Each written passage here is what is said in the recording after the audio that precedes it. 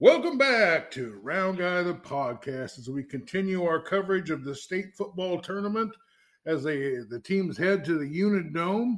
On the phone with me is Scotty Melvin. Welcome to the program, Scotty. Hey, what's up? So it's Unidome time. We got a couple teams from our conferences still going. You want to tell our listeners a little preview about the Unidome games this week? Yeah, we got these are both going to be on Saturday. I've got Williamsburg versus Inwood West Lyon, and they're going to play Saturday at 1 in the afternoon in the 2A semifinal. We know the Williamsburg Raiders a little bit because they played in Mid-Prairie's district and Davis County's district, who we covered. And you've actually seen these guys more than me. I know the history of Williamsburg. I know the fact that they like to stack that non-district part of their schedule and early on with really, really good teams and really test their team out before they get into district play. I know about them. I just haven't seen them play this year. Well, you had some good insight on them early in the year when they were like 1-3 or something, and you was like, no, wait a minute, they're going to be really tough. I saw them play Davis County on Facebook Live, and they were huge. I mean, much bigger than Davis County. Audubon was a little bigger than the Waco boys, but this was a much different deal than that. I mean, they were way bigger. Really big, solid guys. They block like crazy. They hit like crazy. They're a heck of a team. It doesn't surprise me because, man, if you go back over the Williamsburg Raider history of their program, man, they seem to regularly churn out Division I talent that goes on to play, for Iowa or whoever, especially linemen, it seems like. And that's just something they do. And no bigger than a school they are. It's kind of amazing, really. But, yeah, they've got a firmly entrenched program there that Coach Ritchie seems to really have something special going there. And they just, year in and year out, they're a threat to make it to the Dome. Well, they're there this year. And they, like I say, for a team that started out 0-3 or something like that, it's they are still there hitting hard, aren't they? Yeah, and just real quick, I'll let you know those first three losses. They started out 0-3 in those non-district games. Game one against Iowa City Regina, who's a little smaller, but they're a juggernaut. Everybody knows what Regina's about. And Williamsburg lost that game 16-14 week one. Week two, they lost 20-0 to Van Meter. Now, Van Meter's a little smaller school, but they're up at the Dome. They're undefeated.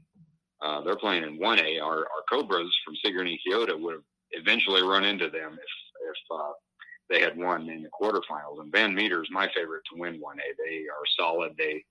They have a great program there, and they're rolling this year. And then week three, Williamsburg lost to our Solon Spartans, one of our connected teams to our little Southeast. And they're a division higher than they are, aren't they? They're class higher. Yeah, they're in 3A, and it was a 28-14 score. I mean, that tells me that Williamsburg is on par with about anybody. They'd be a threat to beat anybody they went up against, really. And they've rolled ever since. They've reeled off 8 straight wins now. Did you find out anything about this team they're playing? A little. Inwood West Lyon, and that's a name that I recognize because I feel like that's a historically great football program too that ends up at the Dome a lot. And this is interesting. They're 9-2. Williamsburg's 8-3. West Lyon also lost early in the season twice, non-district games. So we've got we've been seeing this a lot lately. It seems like looking in a mirror teams, and one of their losses was a bad one, Estherville Lincoln. It was 40-7. Who knows what happened? That was a long time ago. I think that was week 3. So other than that, though, they've been rolling also ever since the 2 losses, and here they are at the Dome facing the Raiders.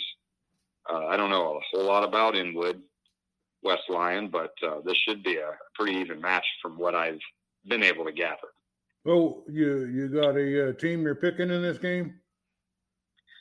At this point, since it's going to be coin flip stuff, man, I'm going to do what I've been doing and just pick the team that's closest to our heart here, and we'll just go with the Raiders. Let's hope that the teams that have beat the teams that we cover go ahead and win out, because that just makes us look better. So I'm going to go with the Raiders. Yeah, I saw, like I say, they had their hands full with Mid Prairie, but They sure did. They beat a what is a really good Davis County team that went to the playoffs too. So yeah, I know they're good, and I think that I'll have to see them get beat before I believe it. So Solon was a team that played a few times against teams in Southeast Iowa this year. Traditional powerhouse. What's their setup like? Well, after what for them was a little bit of a down season last season, they had a coaching change and everything. They're back to their usual tricks this year. They're 11-0. They started out with a pretty tough non-district slate too. Honestly, played West Liberty, blew them away. Played Mount Vernon, which is a big rivalry. I think they had to work for that one, but they ended up winning that fairly handily. They, of course, beat Williamsburg, like we just talked about, by a couple of scores early in the season. They rolled through our district here. They, pretty much walloped West Burlington, Washington, Fairfield. Did have a little bit of trouble with Grinnell, up at Grinnell, back in October. And then, of course, finished out with a blowout win against Keokuk. So, they weren't really tested. And this is where I had a little trouble with believing in them this year. Was they didn't have a lot of tests throughout the season, a little bit there in the non-district part. But so I thought when they ran up against West Delaware, who was the team I thought was probably going to be the only one to maybe challenge Harlan this year in 3A, they came out with a win. So they surprised me there. That's huge. And, they had to get a little bit of luck at the end and a great play by one of their linemen to pull it out. In fact, I just said a little bit ago, we thought we lost a heartbreaker in the Waco game against Audubon, but Solon last week in the West Delaware game, they were behind and they were struggling most of the game, came up with a blocked punt, and the kid that blocked it picked it up on a dead run and ran it in for a touchdown to win the game. How about that? Oh, wow. That was maybe even more of a shock than what we got. I think so. And okay, so to the game that they're playing Saturday, I think they play at 4. I can't remember. They're playing Boyd and Hull, Rock Valley. I'm guessing that's a co-op. I don't know anything about them, but they are undefeated also. So we've got 2 undefeateds going at it, and they're from the same kind of northwest area of the state that Inwood West Lions from. So we got a couple of those,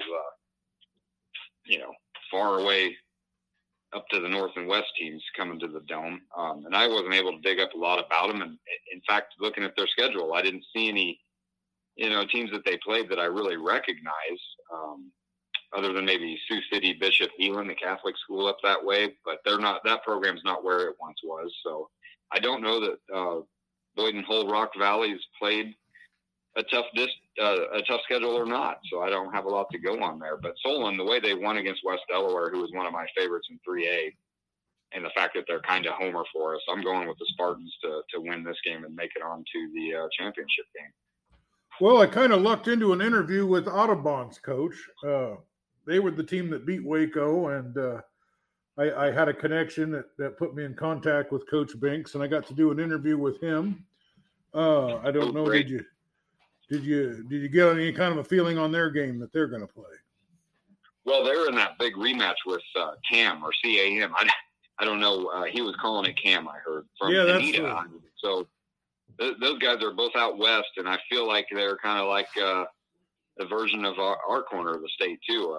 Some really great football there that you don't hear a lot about, at least not over this way. And we got to see it firsthand. And it's hard for me to believe that anybody could beat that Audubon team as good as they are. They're just like Waco. They didn't have any weak spots. I didn't see any weaknesses on the team. Did you?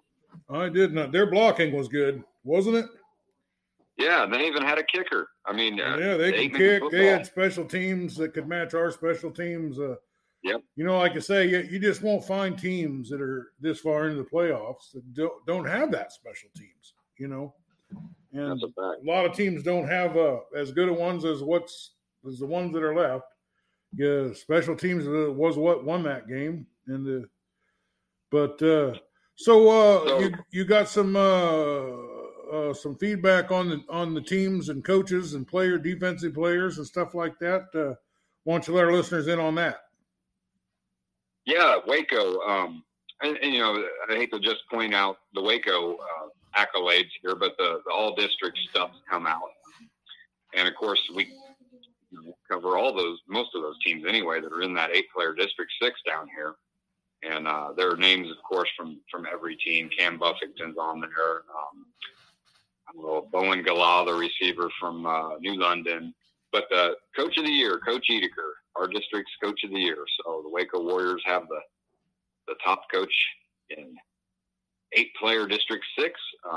My guy, Jonah Clark, defensive MVP of the district. I was happy to see that. And then, of course, there's a whole list of first-teamers, second-teamers, honorable mention. I know Simeon was a first-teamer. Isaac Oswald, our little quarterback, was second-team quarterback. And maybe we'll talk later when I see, the Hawkeye or somebody will print the whole list. I haven't seen the entire list. Those are just the big ones off the top of my head that I can remember. Well, I sure appreciate your information. And, we don't have any Southeast Iowa teams left, but we will try to keep you updated on this teams that made it to the Final Four. And anything else before we wrap this one up, Scott? Real quick, pointing out that 10 a.m. game tomorrow between our guys Audubon and CAM, Cam of Anita. We got our Audubon Wheelers with their great players, Gavin Smith back there at quarterback, marquee player going against the marquee player against Cam of Anita. Lane Speaker, this boy rushed for 397 yards and 7 touchdowns in their quarterfinal win a week ago, and they are the only team to beat Audubon this year. So this is going to be one heck of a rematch. I'll be at work. I'm going to stream it anyway and put my headphones on and listen to it. Is it going to be on PBS or anything, or? I don't think they will have these semifinal games on regular TV of any sort, but if you're online, of course, you can just go to the Iowa High. I can send you the link. Oh, that'd really be good. You can get on. You just click a button, and there's the game. So it's on the Iowa High School Athletic Association website. Okay, well that is some good information. You give us good information all year, Scott, and if you can hang in there a couple more weeks, we'll have it all done. Well, and then we'll have to move on to basketball or something because I'm not stopping now. Yeah, we got the ball rolling. We can't quit. Anyway, a little more high school football coverage for you. Thanks for listening.